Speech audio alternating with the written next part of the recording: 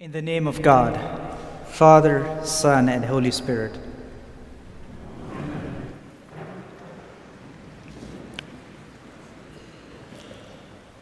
Like many of you, my grandmother was a woman of deep faith and dedicated her whole life to serve God and the church in many ways.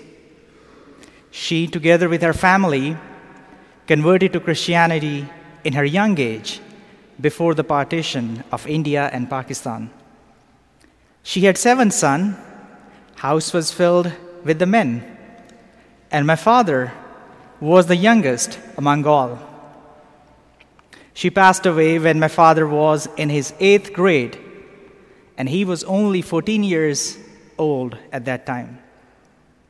But the impact she had on his life and faith in those 14 years, the time he spent with his mother, certainly remained with him for the rest of his life.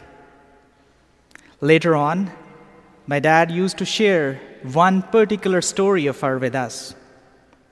When any person visited her, my grandmother always viewed it as the divine presence coming into her house.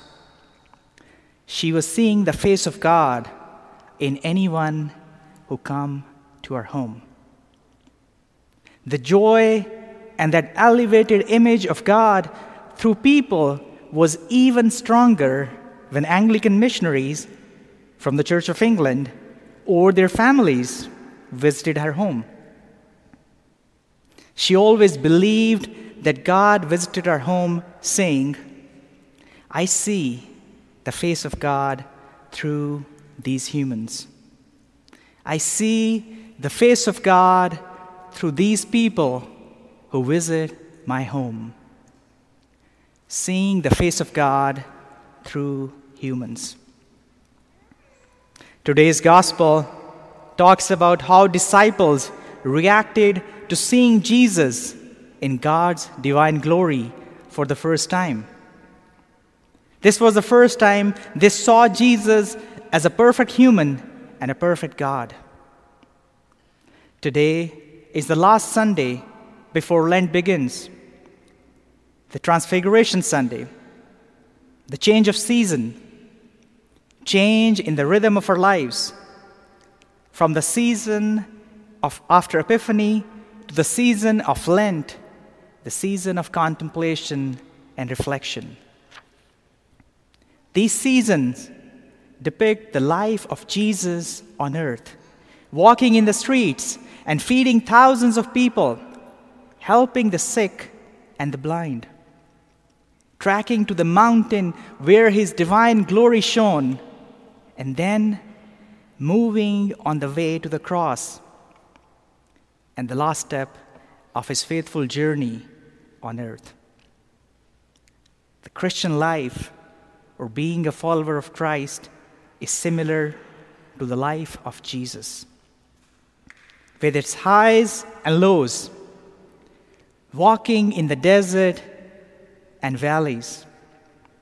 There are moments of temptation, and then there is a glory of God in the event of transfiguration, and then Passion Walk on the road to Calvary. Christian life is like a walk on Caesarean and Jerusalem roads, and in between there are mountains of transfiguration, which gives us an opportunity to transform and renew ourselves to see the divine in a human face. To see the divine in the human face. Christian life is a rhythmic life where we continually strive to transform ourselves by elevating Jesus Christ in our lives and seeing the divine glory through him in each other.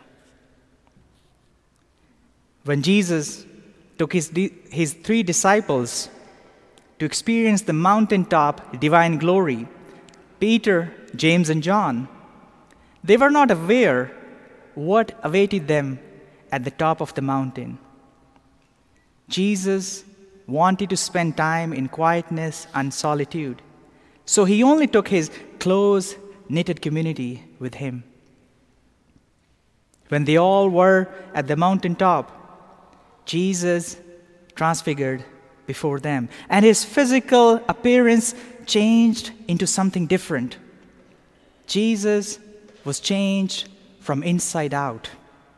Shining as bright as the sun, his clothes became dazzling white with such as no one on earth could bleach them. But it was not only Jesus who was glorified, transfigured, and elevated at the moment in the presence of famous prophets, Moses and Elijah. His disciples were also transformed as they witnessed and experienced the divine glory of their Messiah. Transformation happened in the lives of Peter, James, and John. These three men had read and heard about Moses and Elijah as prophets who came close to God. Moses saw God through the burning bush and through a cloud, and Elijah witnessed the glory of God in the deep silence. During their past encounters, these prophets did not have the ability to withstand the presence of God's divine glory. But at this time, they are bearing witness to the something extraordinary. This time, Elijah and Moses are standing next to Jesus, who is radiating his divine glory in a human body. We believe that Jesus Christ was fully human and fully God.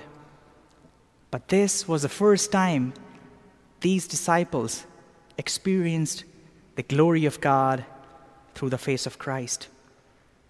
Here, both of them, Moses and Elijah, and three Jesus disciples, are witnessing the glory of God, the divine nature of God, through the Son of God, through Jesus Christ. Peter, James, and John, who were familiar with the humanity of Christ, now they see the glory of God shining through and out of that humanity. Jesus, who was born of a woman as a fully man, there is no obstruction and hindrance of divine glory through that human body. In fact, Jesus' humanity became the medium to show the divine glory of God.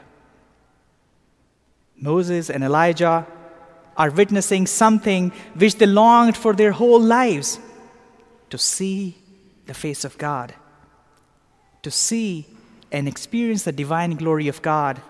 And here they are, in the presence of their Lord, seeing the face of God through Son of God, seeing the divine face of God through a human.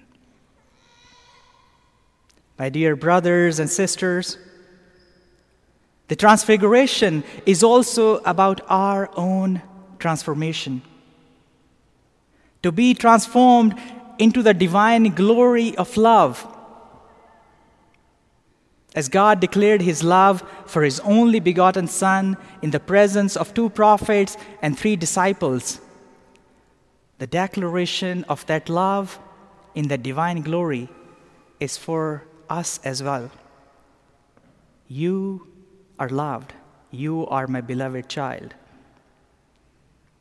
When the glory of God shines from our lives in the daily mundane encounters, in going up and going down, in the middle roads, we extend the same belovedness which God extended to his Son, Jesus Christ, being vessels of God's glory to our communities, to our cities, and to the world. You are my beloved son. You are my beloved daughter. You are my beloved child. The ripple effects of this belovedness moves beyond our imagination when we extend that belovedness to the people who are near and dear in our communities and in the world. Jesus was transfigured, elevated among humans as the divine. His disciples, transformed by seeing Jesus in the human form, and experienced God through Jesus' divine light. Maybe their transformation did not happen all at once. Maybe it took them days and nights, mountains and valleys and deserts. But the truth is, transformation happened in the lives of Peter, James, and John.